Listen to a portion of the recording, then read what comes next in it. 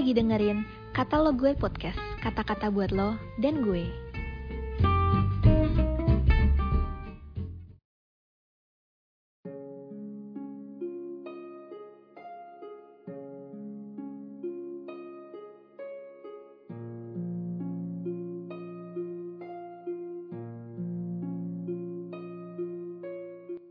Halo, hari ini kita diingetin Tuhan untuk cepat mendengar dan lambat untuk berkata-kata.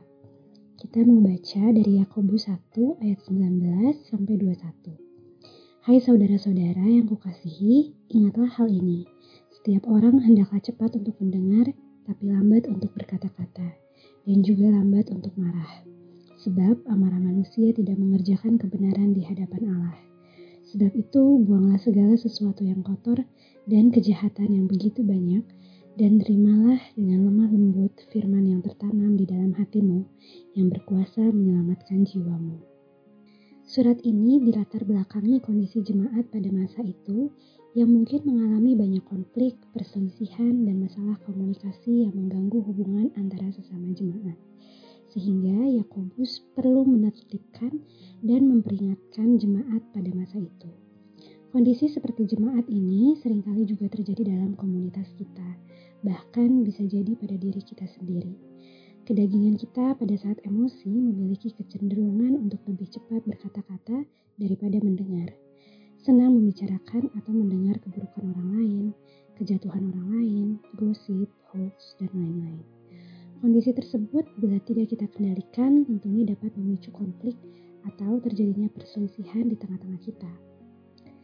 Teman-teman, salah satu prinsip dasar dari teori konseling bila kita berhadapan dengan orang yang sedang berkonflik, berselisih, seyogyanya kita lebih banyak untuk mendengar dengan penuh perhatian lawan bicara kita.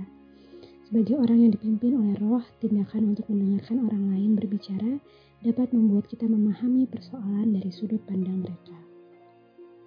Sesungguhnya, bahkan dengan hanya mendengarkan saja, bisa menjadi salah satu solusi dalam menyelesaikan masalah yang dihadapi oleh saudara kita. Karena setidaknya dia bisa menumpahkan emosi-emosi yang selama ini mungkin menekan hati dan pikirannya. Dalam menyelesaikan perselisihan atau konflik, tentu tidak cukup mendengar, namun kita perlu lambat untuk berkata-kata.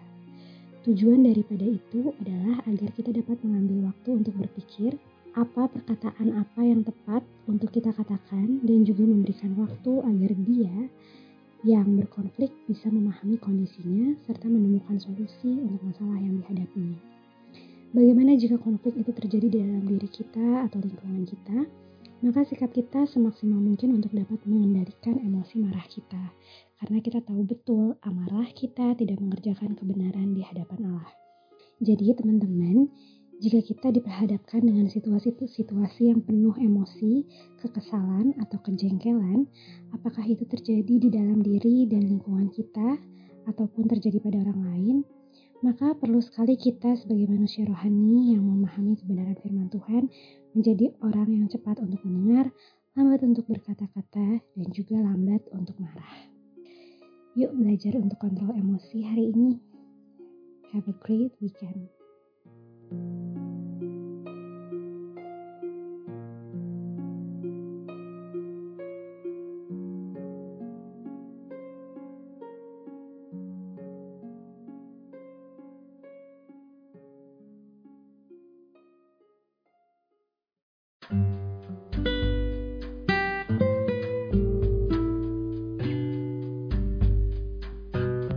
Makasih udah dengerin podcast ini. Jangan lupa follow dan juga share ke teman lainnya.